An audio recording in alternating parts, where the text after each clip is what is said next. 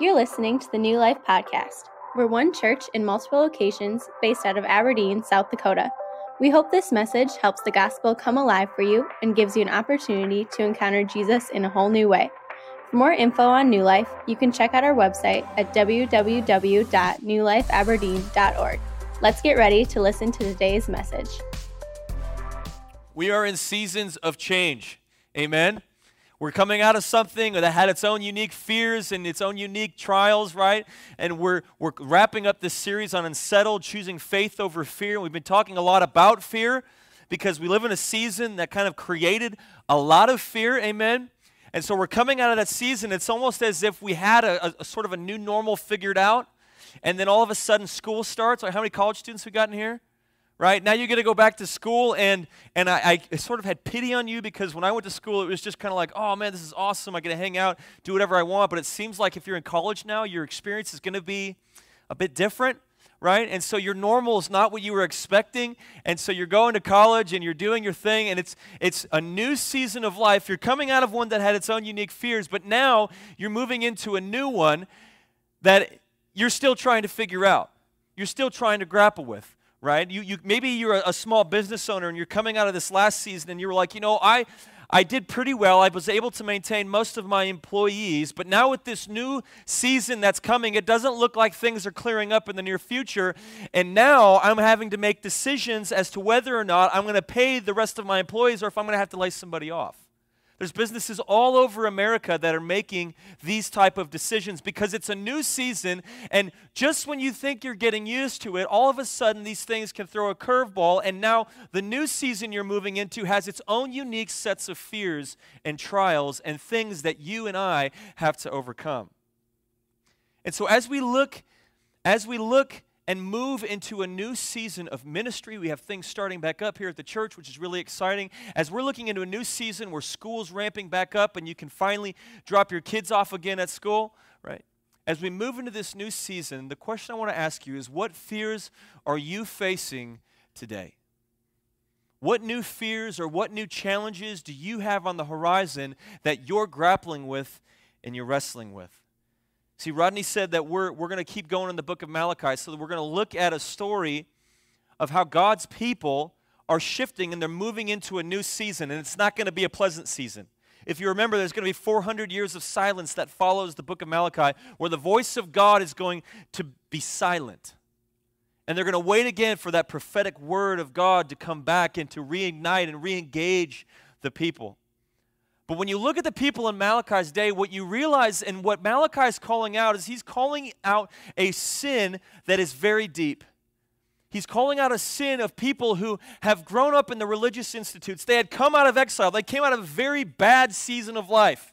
They came out of bondage and captivity. If you think it's bad having COVID weighing down, go back to what the Israelites had. They were taken from their land, moved somewhere else where they had to live for years, and then finally, after years of oppression, they're released back to go to their land. We got it rough, but they got it worse. Okay? And so they've come back now. They're living in the promises of God. They're living in the land. They have their temple. They have their religious institutions. They're now this light that's set up on a hill. And the people thought back in Babylon, I'll never take this for granted again. I'll never take for granted those things that I once had. I think about my own life and I'm like, man, you look at the parents who are dropping their kids off at school, right? They're dropping them off at school and it's like, man, I'm getting back to some sort of normal, but I'm never going to take this for granted again. I remember what April and May was like. I'm not going to take school for granted anymore. And we think in terms of even something as simple as going to Walmart. I can't wait for the day where I don't have to pull my mask out of my glove box that I wore 17 times. That's starting to get a little bit of mold and nasty junk on it. I can't wait for the day when I don't have to wear that thing anymore. Yes, you and I are friends, right? But we say in our mind, I'm never going to take this for granted again. And that's exactly what the people of Israel thought when they came out of Babylon. I'm never going to take the word of God for granted again. I'm never going to take the law of Moses for granted again. I'm never going to take my faith for granted again, because when my ancestors did that, that's what led them to captivity. But what we see in Malachi is that after 100 years or so, the word of God is going to come for the last time to these people.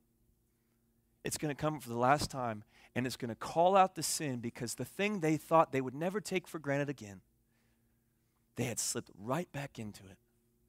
So you've heard the saying, water always floats to the lowest point, right? It's the same way with human beings. There's this gravitational pull that when we are not engaged in our faith, we're going to go to the lowest point, and when we're at that lowest point, God is far from us. Israel has fallen into the trap of their own comfort. They've fallen into the trap where they no longer feared God. Malachi chapter 4, verses 1 through 3. God is confronting the sin of the people, and this is how the book of Malachi is going to end.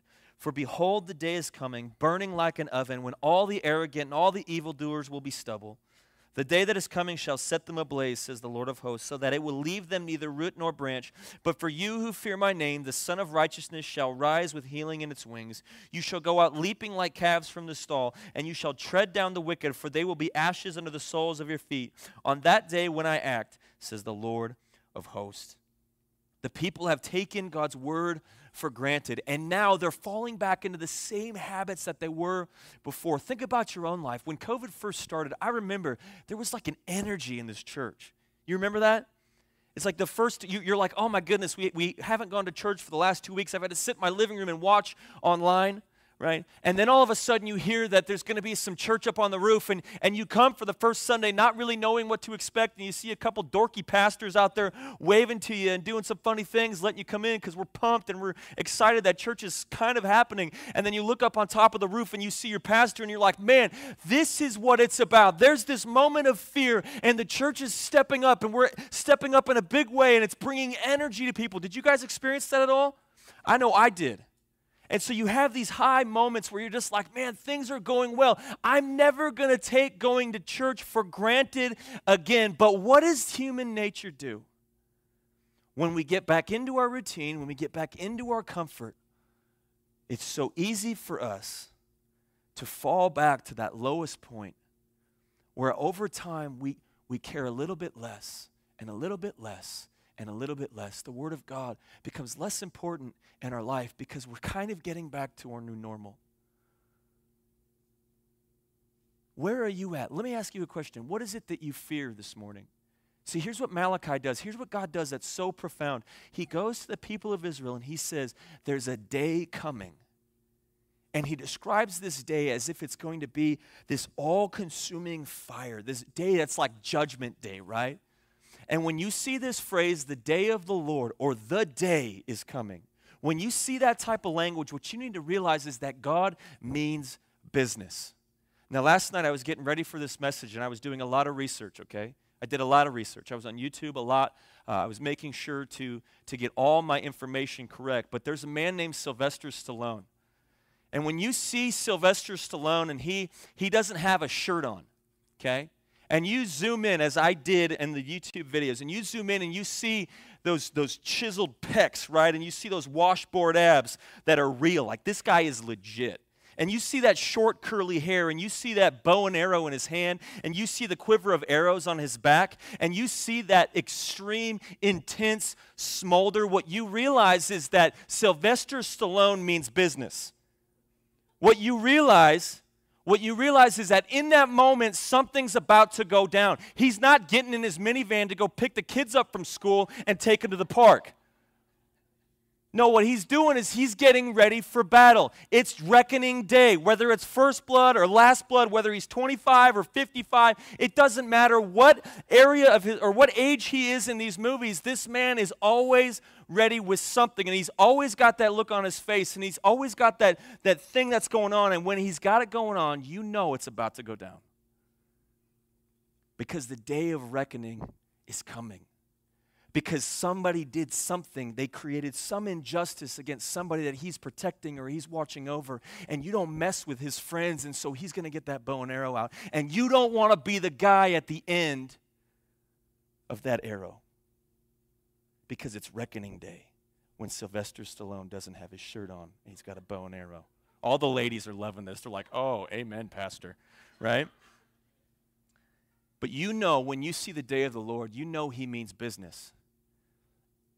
But watch this, the scriptures leverage this This is meant to create fear in you, in me. There's one scholar named Elmer Martins. He says this: the purpose of discussions about the day of the Lord, past or future, is to illuminate the present.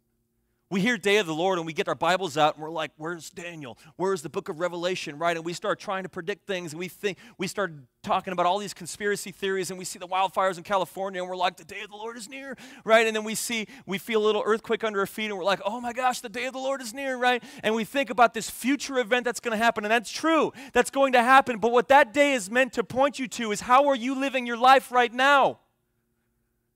It's meant to point you to right now and illuminate the present, because it's meant to instill in you this fear of, where am I at? Who's calling the shots? 2 Peter 3:11, it's picked up in the New Testament. It says, since all these things are thus to be dissolved, he's going to be talking about the day of the Lord right after this verse.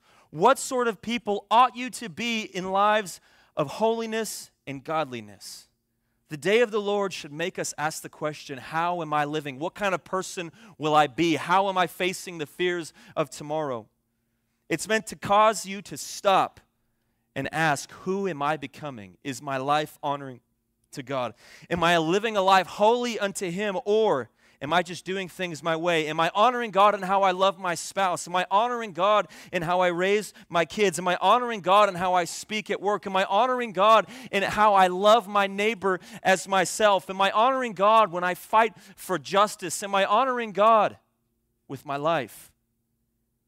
But it asks the ultimate question: are you calling the shots, or is God?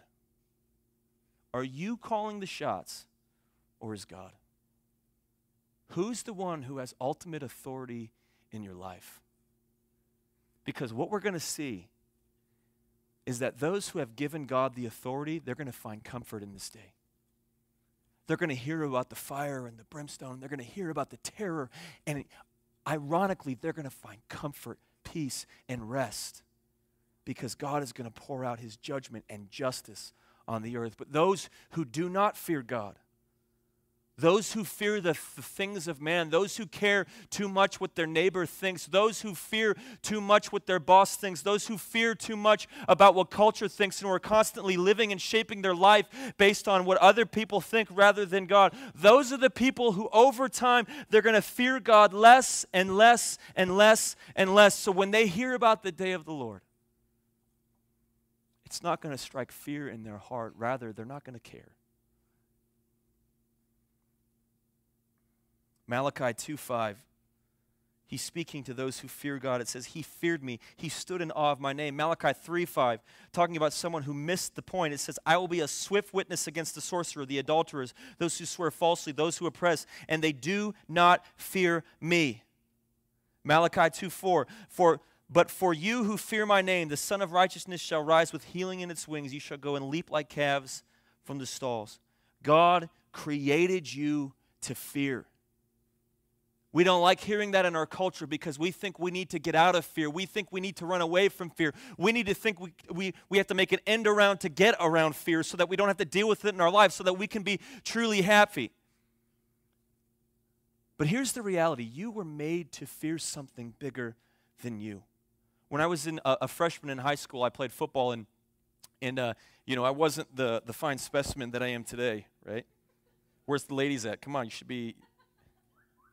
Thank you. That was a guy. But anyways, no. But when I was a freshman, I played football, and I played cornerback because I wasn't the biggest guy on the team, and I realized that we had our own little Sylvester Stallone. His name was Michael Abasseria, and he played running back. Okay, and he was probably twice my size, and one play, they pitched him the ball. It was a big sweep, and so he had plenty of time to get full speed, right? And I'm sitting there, it's just me and him. I threw off my guy because I was so strong and muscular, and I got down in position, and I say that I hit him, but really he hit me, okay? And I just kind of stood there to stop him, and I realized in that moment that I was not invincible. I realized in that moment that I wasn't the biggest person on the field. I realized in that moment that Sylvester Stallone had come, and it was Judgment Day, and I felt it everywhere in my body. In fact, after that season, I was like, you know what? I think I'm done with football. I think I've had enough. I'm a basketball player. I'm just going to stick to that, right? But I realized in that moment that there was somebody bigger than me out there, and it humbled me. It instilled the fear of Abu Syria in me. And I knew I don't want to take that guy head on anymore. And so there's a newfound respect that was birthed out of the fear that I had.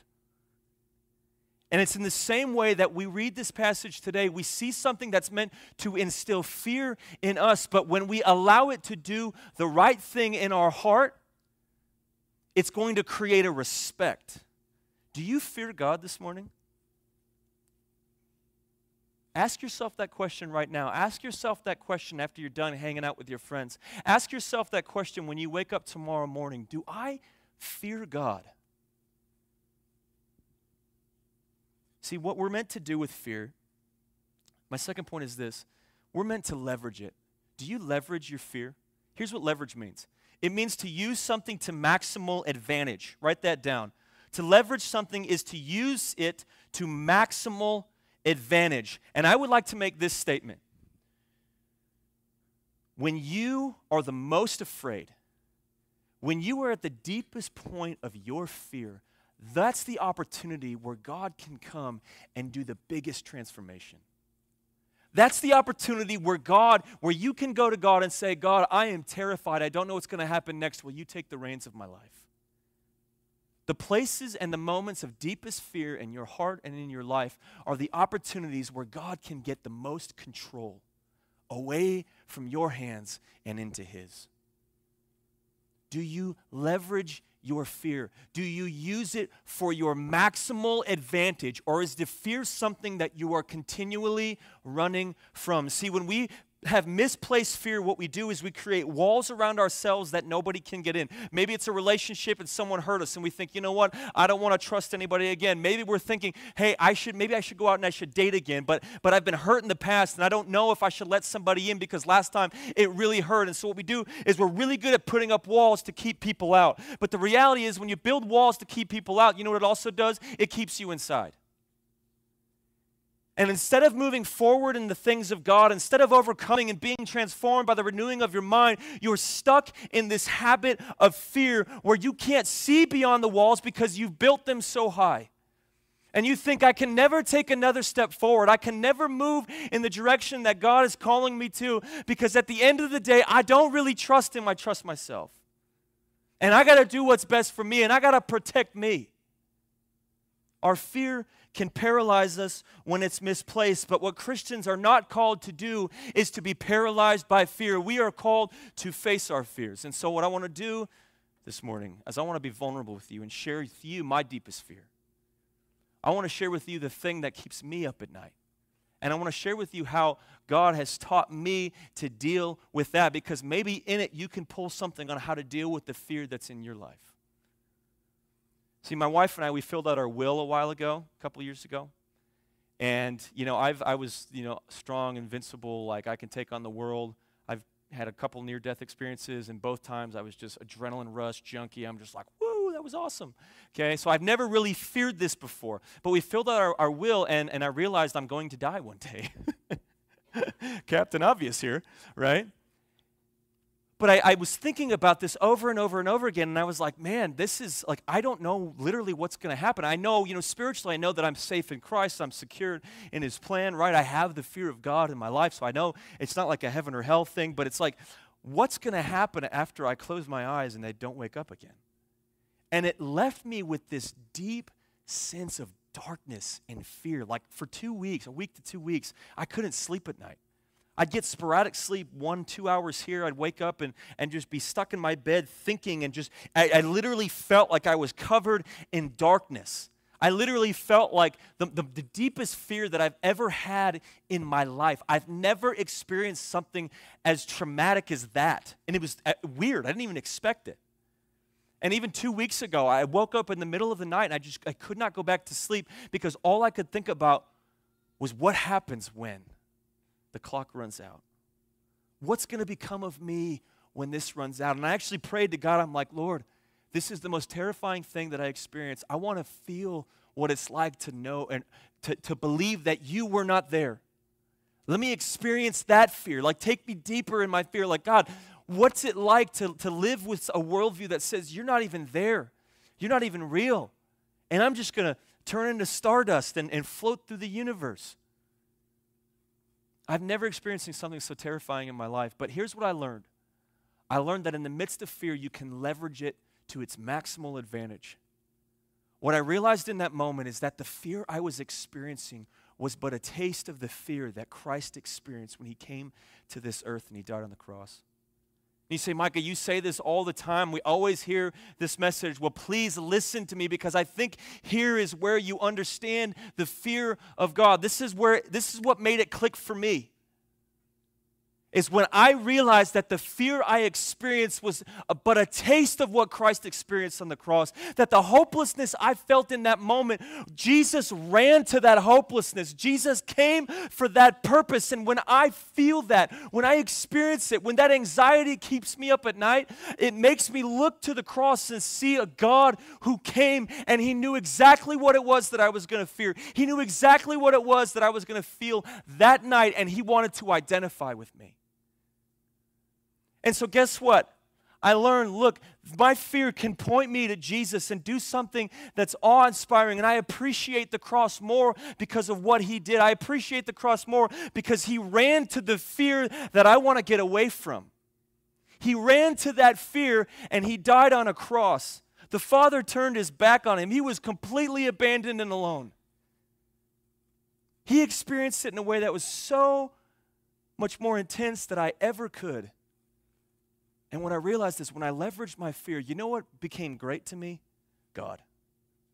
Jesus became so great. Can I tell you something? I didn't sleep better. Can I tell you something? I don't have a jingle that I say and then I go to sleep at night because I'm so scared, right? I stay up at night still because this sort of thing comes to my mind, but I realized out of it, when I'm staying up the hour, 2 hours later, what I realized is that those are some of the most profound and powerful moments of worship that I could ever have.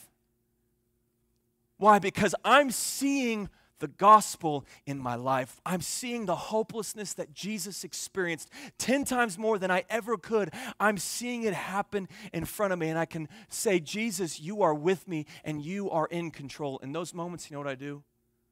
I let go. I say, Jesus, these are the moments of the deepest fear that I have. Will you come and take control of my life? And it reminds me, I'm not the biggest person in the world. This world is not about me. It's about him. And when I get plugged into that, reality, things in my life start changing. Decisions that I make change, because now I'm not just looking for what culture thinks. I want what God thinks. If he did that for me on the cross, if I'm experiencing this depth of darkness and this anxiety, and I'm going through this right now, his was way worse, and now he comes to me and he says, Micah, I'm going to walk with you through it. Leverage this to its maximal advantage so that you can know me more. See, in the midst of fear, we find freedom. Malachi 4:2, let's read that again. But for you who fear my name, the Son of Righteousness shall rise with healing in its wings. He shall go out leaping like calves from the stall. God is not afraid to talk about fear. God wants to talk about fear. He wants you and I to fear him, because this is the irony of it. When we face our fears, when we look at the fear that Christ overcame at the cross, it's actually something that's meant to bring liberation to us. Think of the story of Job, right? He had all these issues that God allowed to happen in his life. And he finally gets his day in court where he gets to stand before God and he says, God, why? Why this? Why this? Why this? I'm a righteous man, blah, blah, blah, blah, blah. God rebukes him and puts him in his place and says, Job, where were you? All Job responds is, you are God. He doesn't even have the words to speak to God because he realizes he is but a man, and that God is God. The fear of God is the beginning of wisdom. If you want to know how to live your life and the trajectory that you are on is holy, do you fear God? That's the beginning of the how when it comes to living your life.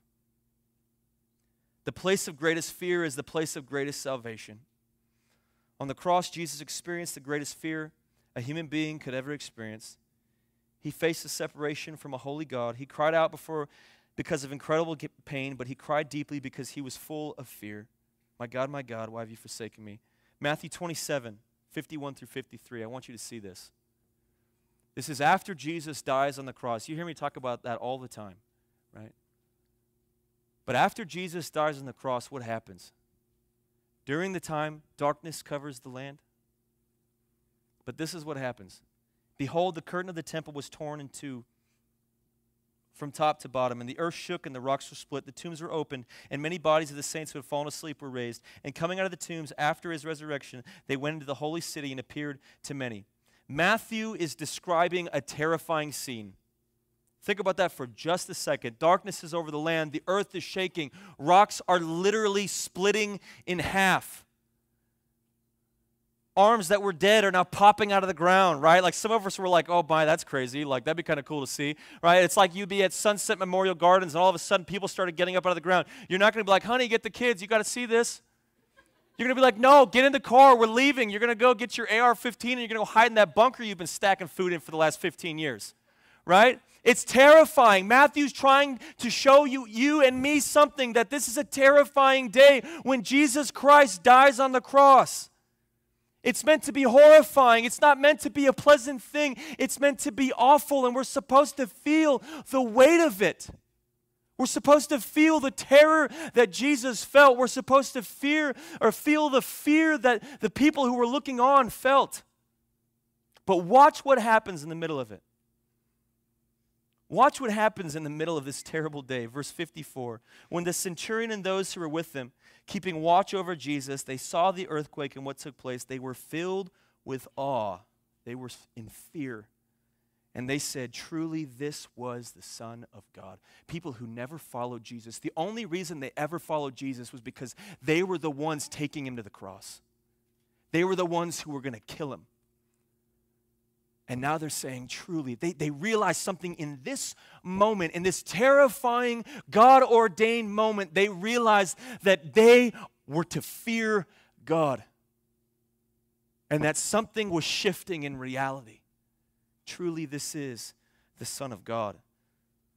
See, the cross is meant to terrify us. We're meant to be scared when we hear the stories of the cross, because in it we see the reality of our sin. We see Judgment Day. We see Rambo pulling back his bow. We see it being executed. But it's not you and me. It's the man Jesus Christ dying on a cross for our sins. The judgment of God poured out on him. And then 3 days later, he's going to rise again. The cross is meant to terrify us, but the resurrection is meant to inspire us. Because it shows that Jesus defeated death. It shows that Jesus paved a way where you and I never could. The cross is meant to destroy us, but the resurrection is meant to redeem us. When you are afraid, who do you want next to you? I want to tell you one last story before I close. I was with my older brother and my younger brother out at Wiley Park, and we were walking down the Yellow Brick Road, okay, and we had just come out of the scary trees where Brian Schultz does his creepy voice and tries to scare your kids and my kids successfully almost every time, right? We're walking down the Yellow Brick Road, and you guys know where the witch's castle is. It's kind of up there, you know, mounted on top of those stones, but there's that big rock right before. You guys know what I'm talking about? That big old rock. And you always see kids running and playing on it. And so I had one little girl with me. I had two nieces there as well, and they saw the rock. They're like, I got to get up the rock. And so they go start climbing the rock, and we help them up, right? But when they get to the top, the oldest one is like 6, okay? So we're not talking like really old girls here. When they get to the top, they literally stop, every single one of them. They stop, their knees kind of going like this. They start shaking. And you know how kids get when they get scared, right? They start making those whimpering noises, but they're not going to go into a full-blown cry, because if they do, they're going to lose control, and they're scared to lose control. And so they're just sitting there, and they're shaking, and they're kind of making these weird grunts and moans. They're just like, oh, I don't know what I'm going to do because I can't get down, right? They're terrified because they can't get down. They're full of fear. Fear has overcome their bodies. And we, being great parents, we're like, well, you better figure it out, you know? But my little brother Ethan, did something that I think is one of the most profound things he's ever done and probably will ever do, okay? He goes to the end of the rock. He goes to the end of the rock, and he's like, hey, come down here. He has a soothing voice for him, right? He's not freaking out. He's not being like, come on, just overcome your fear. He's not doing anything like that. He's just talking to them in a calm voice.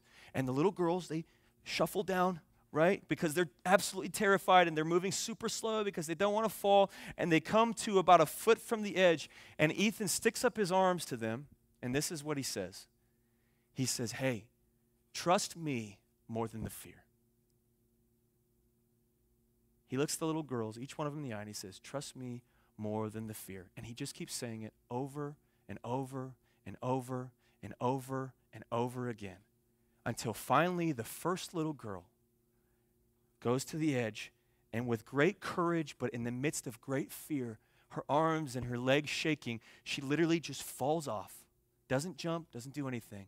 And Uncle Ethan's there with the big strong arms. He catches her, puts her on the ground, and he does it for the next girl and the next girl. And guess what? They ran around the rock, they climbed back up, and they, and they went back over to the edge of the rock, and then they began to jump off the rock into Ethan's arms. And he just kept saying, trust me more than the fear, trust me more than the fear, trust me more than the fear. You can trust me because I love you, and I'm not going to drop you. Trust me more than the fear. And after a while, the thing that scared them the most was now the thing that they were walking into and jumping through. Why? Because they knew someone was at the bottom who was going to catch them. This is what the gospel is for you and me. In our life, we're on a rock, and it's like we've built these walls, and we think this is the heart of sin. We don't believe that God loves us. We don't believe that God's plan for our life is good. And so we create these walls around us and we say, nobody's getting on my rock and I'm not leaving my rock and I'm going to stay right here because when I look out and I see the rock around me, the space around me, I don't see anybody that I can trust. I don't see anybody who's going to do what's best for me. I don't even trust myself anymore. And so I'm not jumping off this rock. I'm going to stay right here. Here's what the gospel shows you. It shows you a father who is standing there with both his arms up saying, you can trust me. Trust me more than the fear. Trust me more than the people that you have trusted in the past.